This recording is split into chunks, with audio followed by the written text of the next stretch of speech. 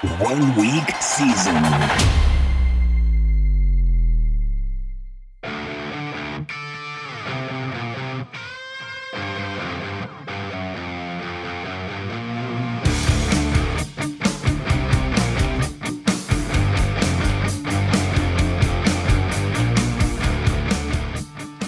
Welcome to the OWS Weekend Review Show with Todd Burrows and Mark Garcia.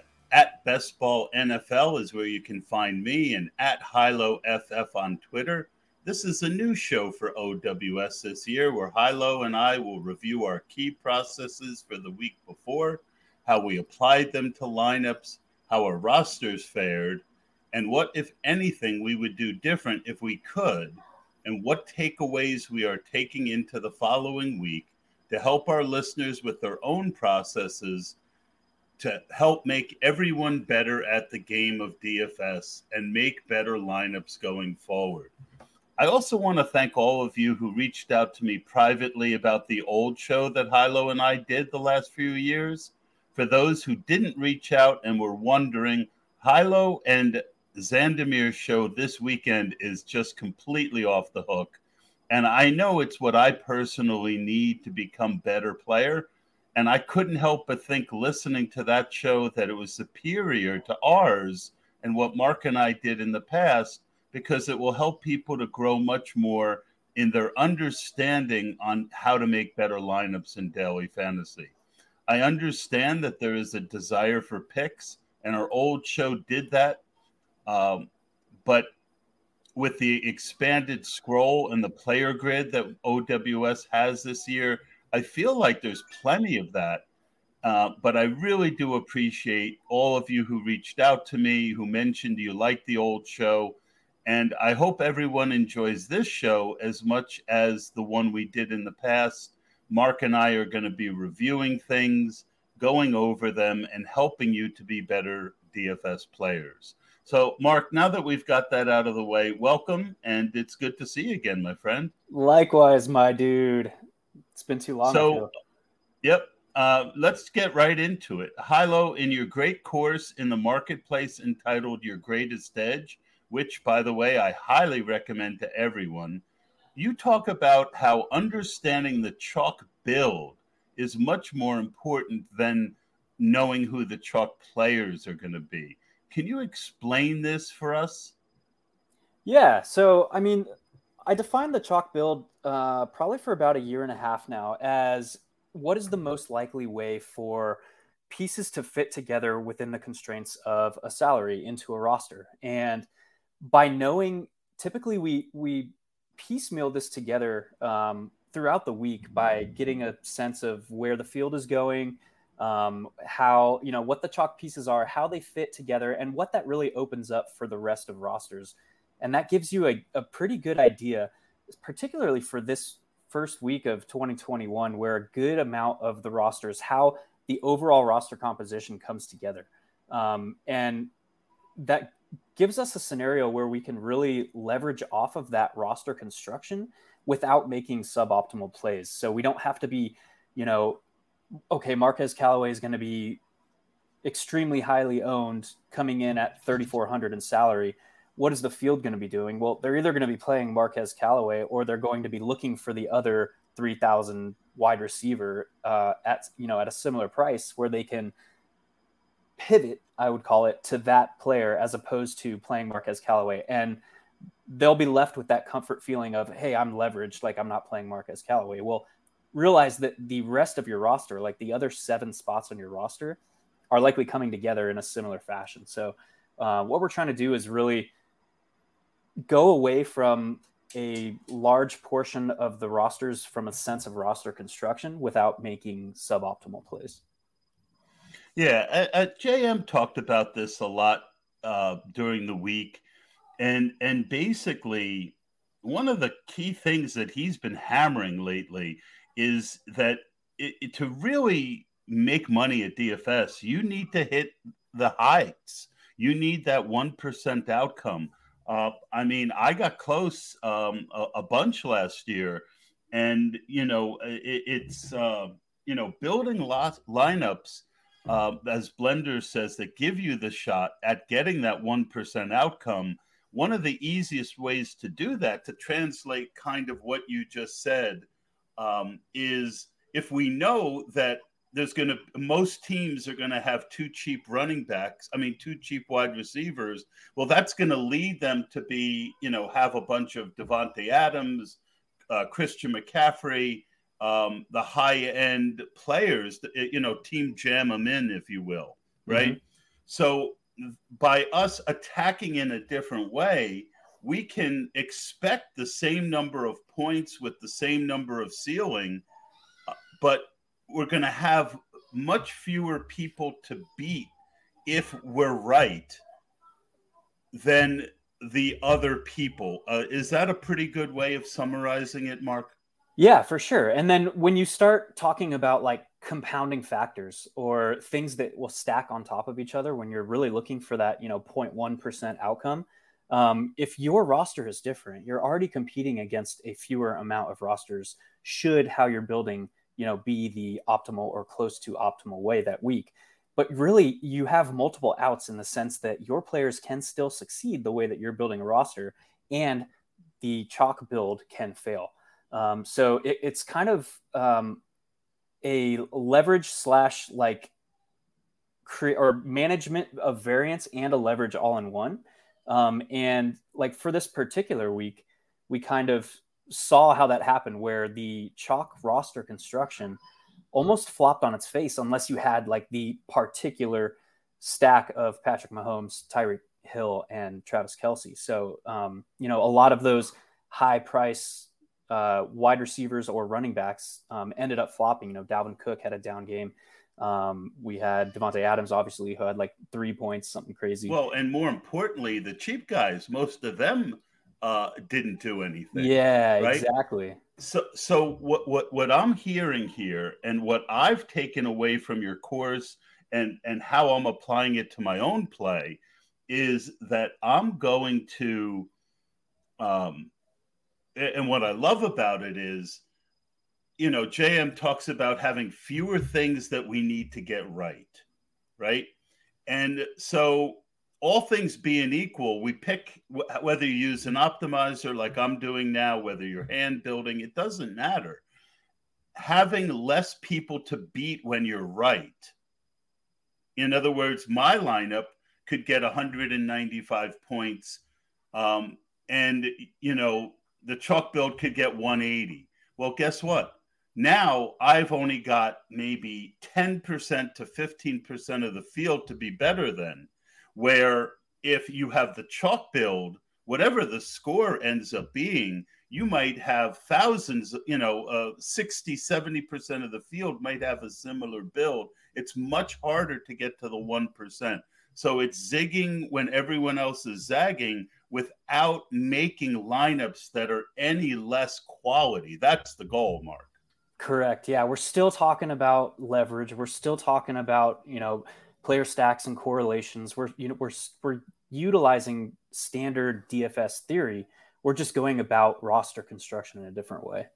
Yeah, I love it, Mark. I mean, out of everything that I read this offseason, and I busted your chops on a few different things during the offseason, but honestly, it's rare when I hear what someone else is doing and it just clicks, and I'm like, I have to do that, right? And so one of the first things I want to do each week is like, all right, what's the chalk build? And then start thinking about how I can make rules in the optimizer to end up with as much upside as the chalk build. And I'm really excited about it. If you haven't gotten Mark's course, you can go to OWS, use the code Todd for 0 savings. Just kidding. The site has a ton of great value, and Mark's course probably should be triple the price. So if you haven't gotten it yet, I really think understanding this is very important.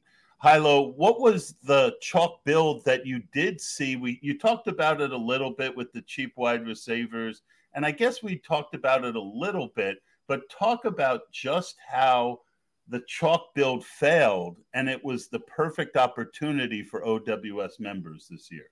Yeah, well, first off, man, before I continue, I really appreciate you saying all that. That was very meaningful for me. So I definitely appreciate that coming from you. And basically, you helped me get into this industry, so that's a huge compliment coming from you, my man. Well, I look, I saw something in you, and you've maximized it. Really, I might have kicked the door open a notch, but you're the one who burst through it. Appreciate that, man.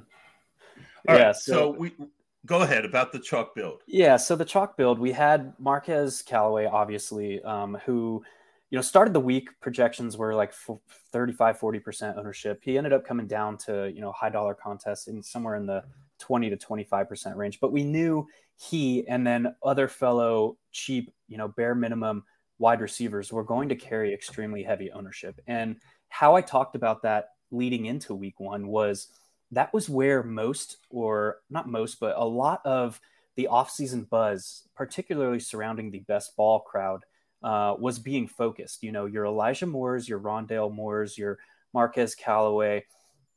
Corey Davis was absolutely hyped up this offseason through best ball, but ended up coming, a fraction of the ownership of Elijah Moore. But we had all these cheap wide receivers, Marquez, Valdez-Scantling, who were expected to carry ownership. And when you aggregate that ownership, it was very clear that one of those cheap wide receivers was going to be on a majority of lineups. And when you only have, 8 to 9 roster spots that you're allocating salary to, depending on where you're playing, that salary has to be spent somewhere. So if you're utilizing only, 2.5% or 3% of your salary, 6% of your salary on one of those spots, there's going to be other spots on rosters where that salary is going to be spent.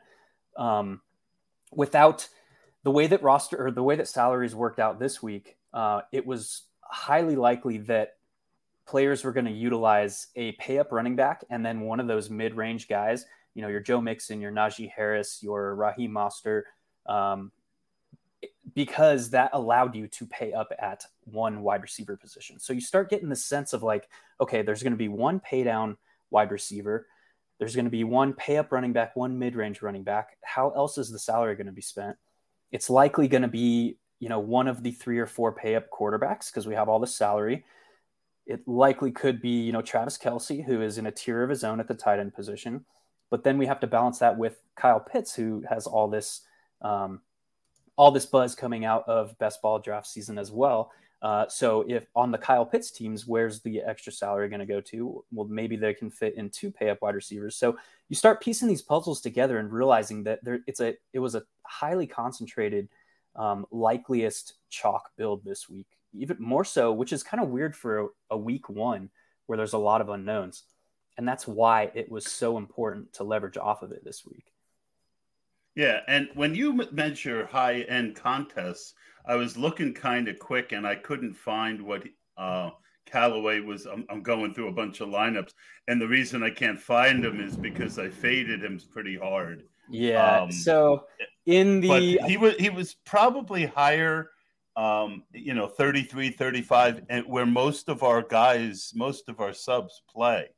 Okay. So I do think that, especially in week one, there was so much value that you didn't need a chalk value. And that's exactly what we're talking about here. And to try and train our listeners to think differently. Don't try thinking about making it's not enough just to make a nice lineup. You need to make a nice lineup that leverages the field. Yeah, for sure. So in your rosters, Hilo, how did you therefore adapt and try and gain an edge?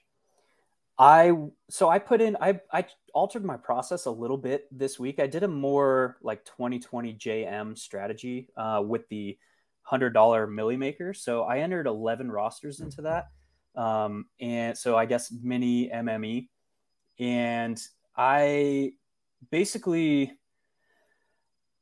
think on 8 or 9 of them, it was 8 of them, I forced 2 mid-range running backs, which again altered the dynamics of the roster and allowed me to allocate salary differently. I was high on Najee Harris all week. I was high on Joe Mixon all week. I was extremely high on Mostert even before the Trey Sermon news.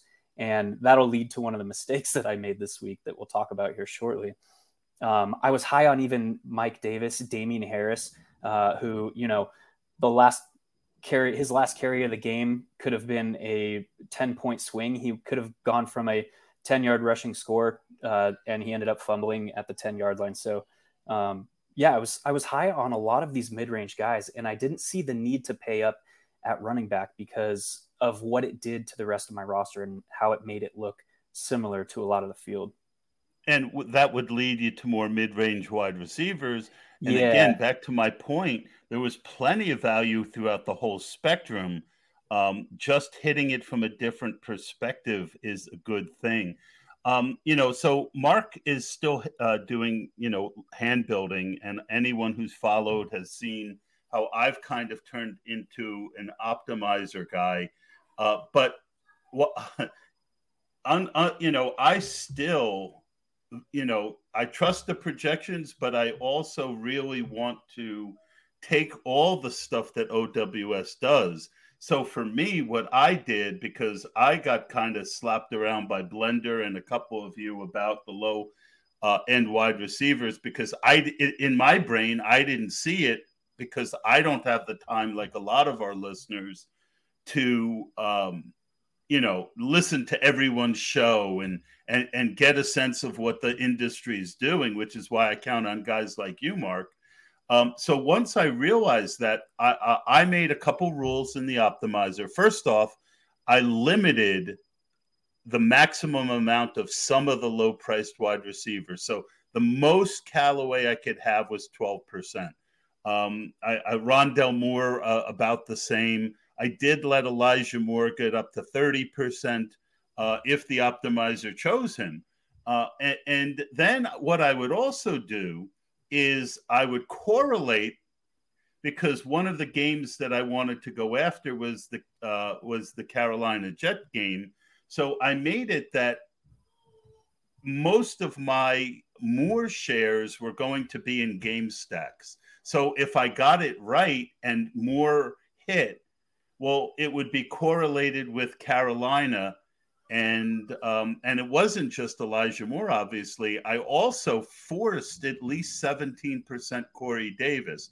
So you can see how I did all these different little things to try and make it that I didn't have a ton of these low price guys.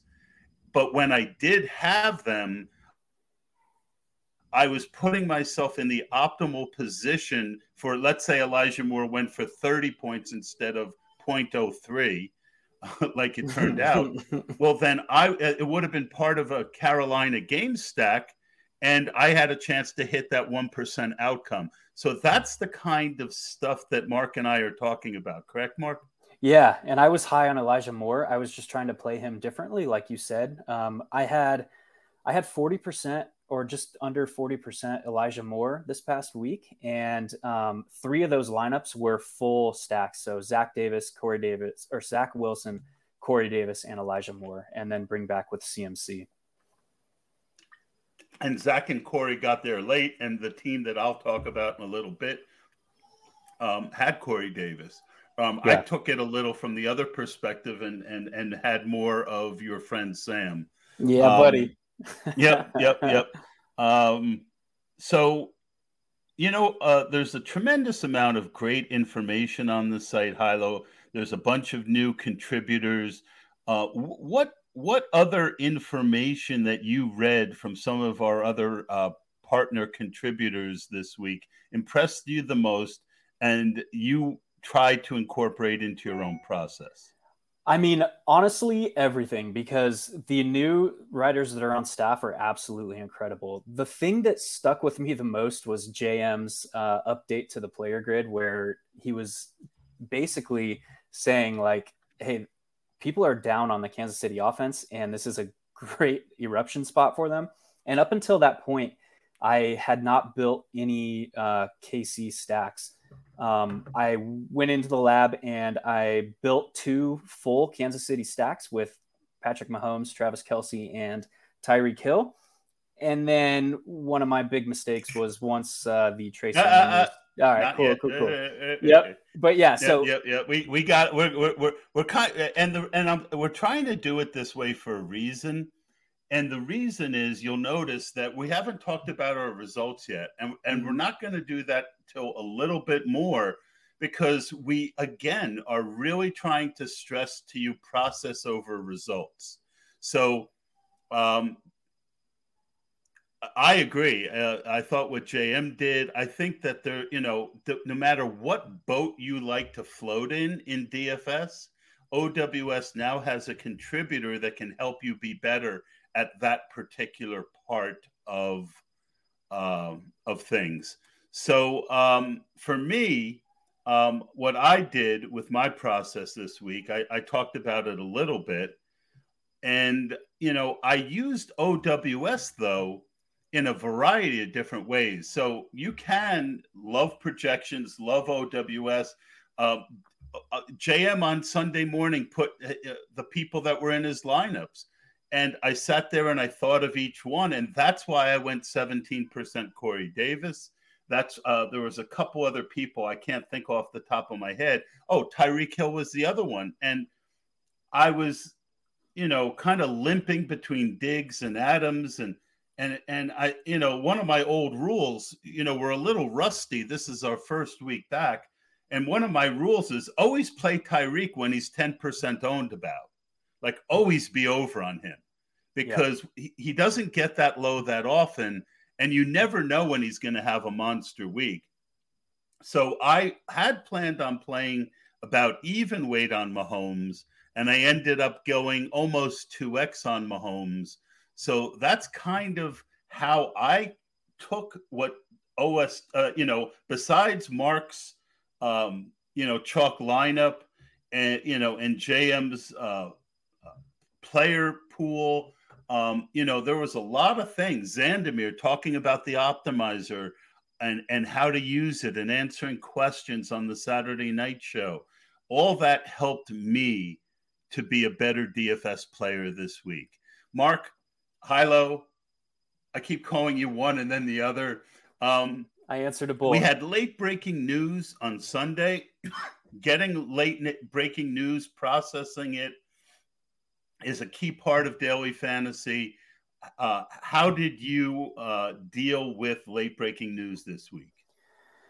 Yeah, so obviously the big one is Trey Sermon, which is kind of backwards to how those situations typically play out.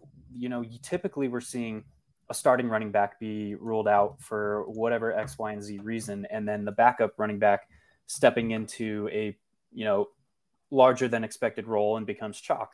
Well, this week we had the reverse of that with Trey Sermon, who was expected to be the 1B in San Francisco's backfield, being basically, some people thought the 1A. Yeah, so he was going in the 7th, 8th round in best ball, and right ahead of Raheem Mostert for a lot of the draft season, until Mostert started creeping up into the 6th. But yeah, so he was obviously that kind of shook the fantasy scene when the public was made aware that Sermon was not a top 3 running back on his own team.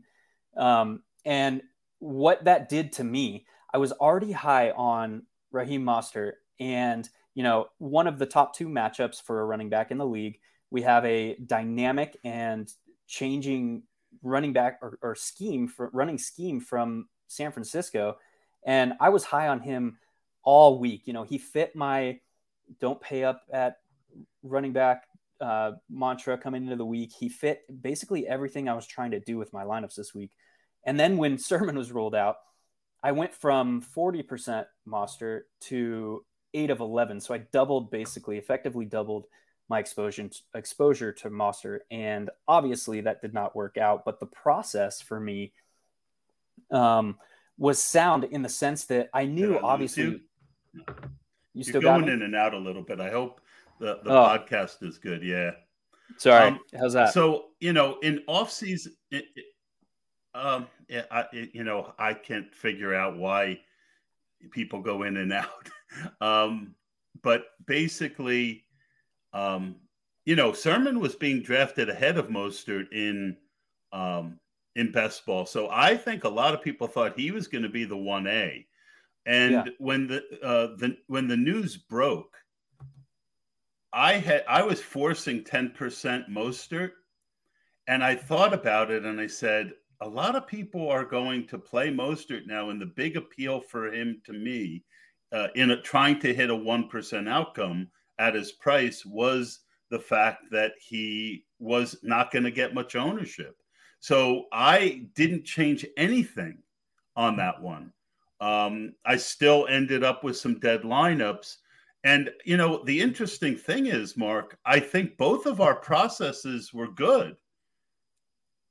In small field, single entry, 3 entry, I don't think Mostert was going to have a ton of ownership, maybe. But in large field, I just felt that he lost his appeal once the field got a sniff of him.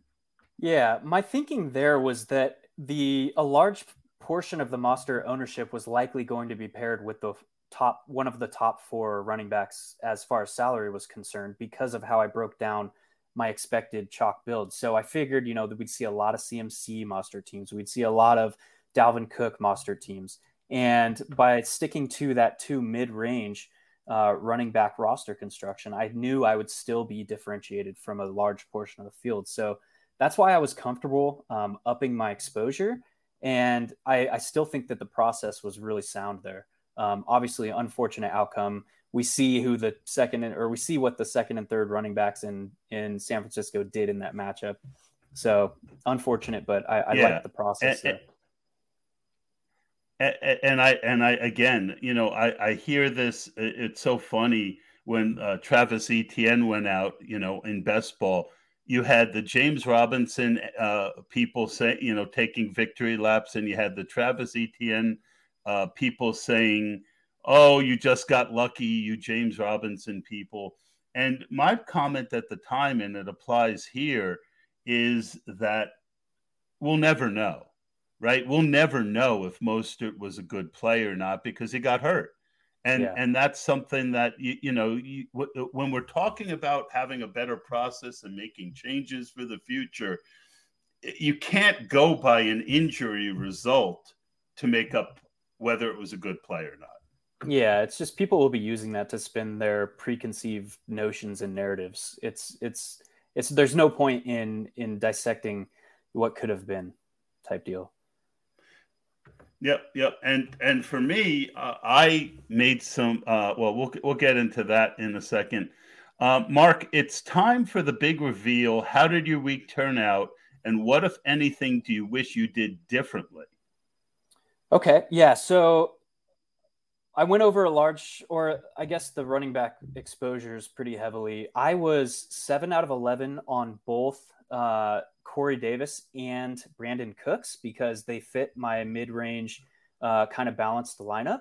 And I thought that both of them were absolutely, maybe 75 or I guess 50% priced too low, in that it wouldn't take a large stretch of the imagination to see both of those guys priced 50% higher in 3 to 4 weeks. So I was taking that. I liked both game environments, and I went heavy on that.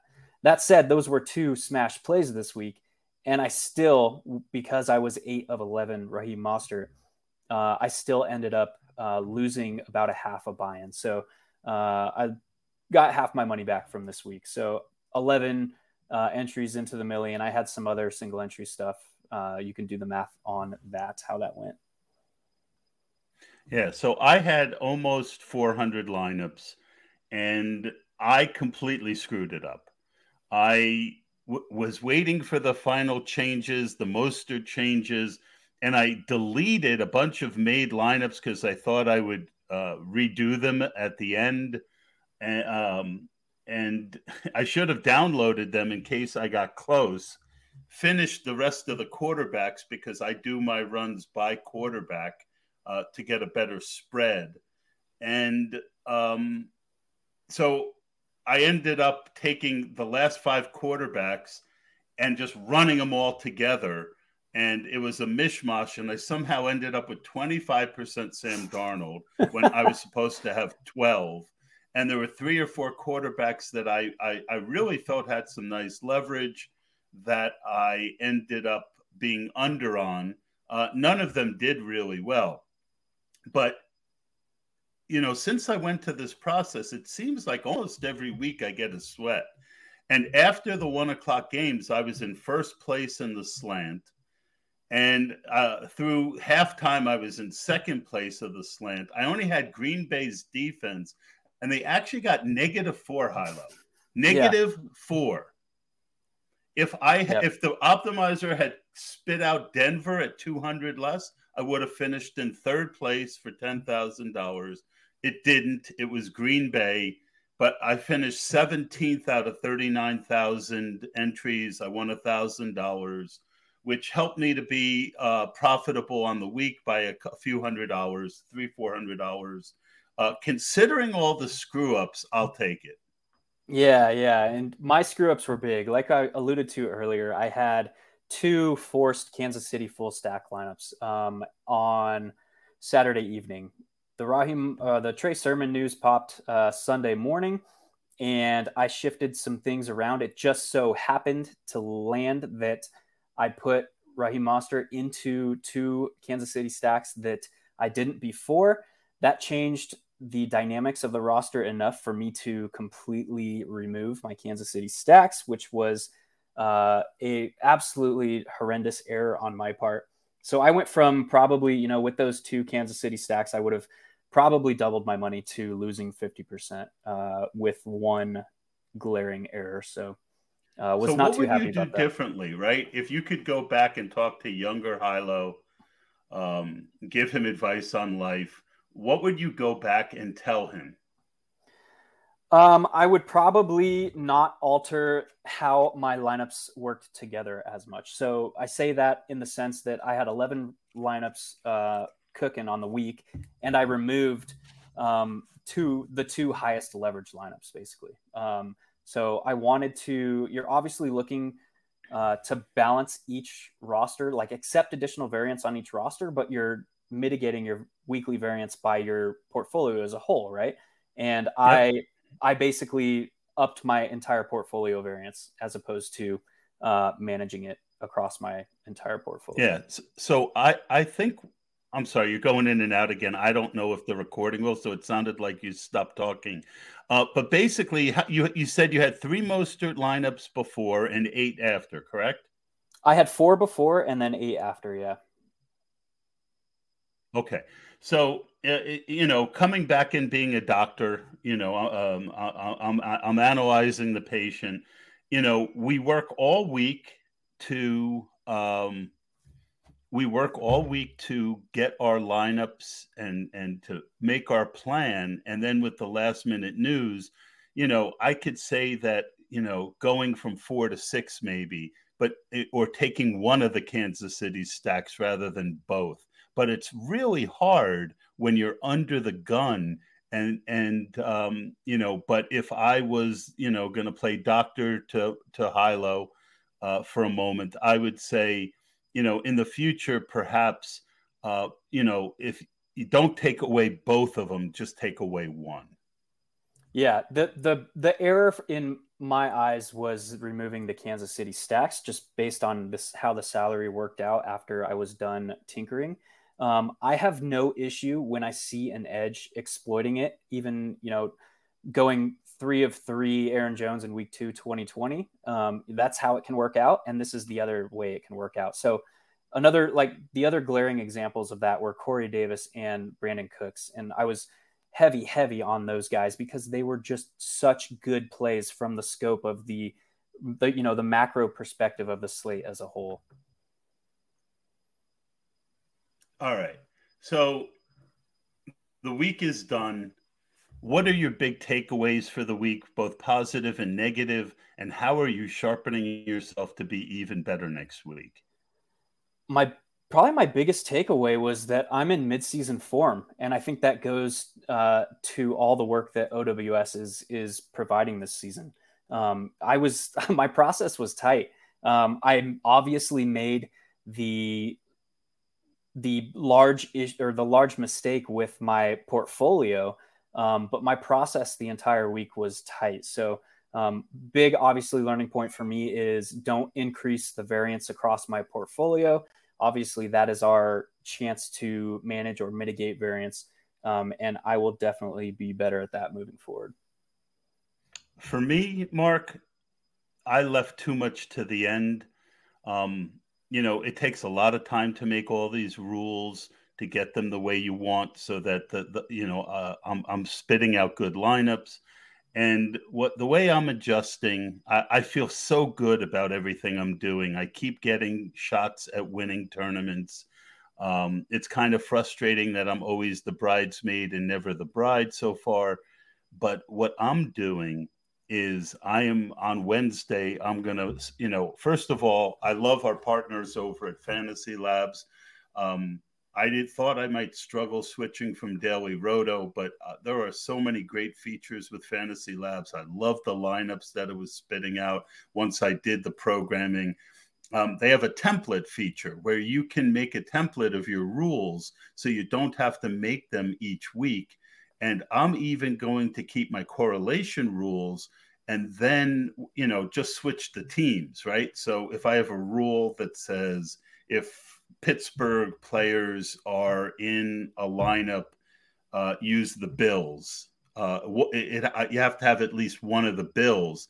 I'm going to keep that rule, and then I'll change it to fit whoever the Pittsburgh opponent is that week. So my goal is to have that all done Wednesday. And the other thing I want to do is I waited too late to narrow my pool and get my quarterback set. I want to do better with that. But I feel overall really good about what I'm doing. I just need to really tighten up my process, and because I'm still pretty new to this, Mark. Yeah, dude, you're going to hit one this year. I know it. I feel it. You're sniffing it, man. Yeah, I'm really excited about OWS. I'm really excited about what you're bringing to the table, what the new people are bringing to the table. And I just want to thank everyone for listening. I talked about it a little in the beginning. You guys mean a lot to us.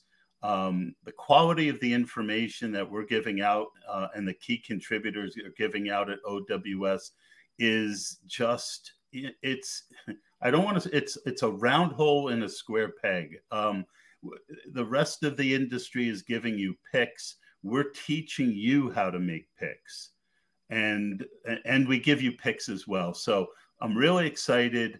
I want to thank all of you for joining us on our journey. If you have any questions, put them in the Discord at me, at Todd from PA, or at Hilo. And Mark and I will be happy to answer. And thank you so much for being an OWS member. Mark, I am so excited about this new show, talking about process, making it better. If you or any of the listeners have something that you think you would like to see to make this show even better going forward, let us know. And it's always a pleasure to work with you, Mark. Likewise, man. Good to see you. It's been too long. Yep. All right, folks, that's going to do it. And we will see you next week. And hopefully it will be after we all hit the top of the leaderboards. That's going to do it for us.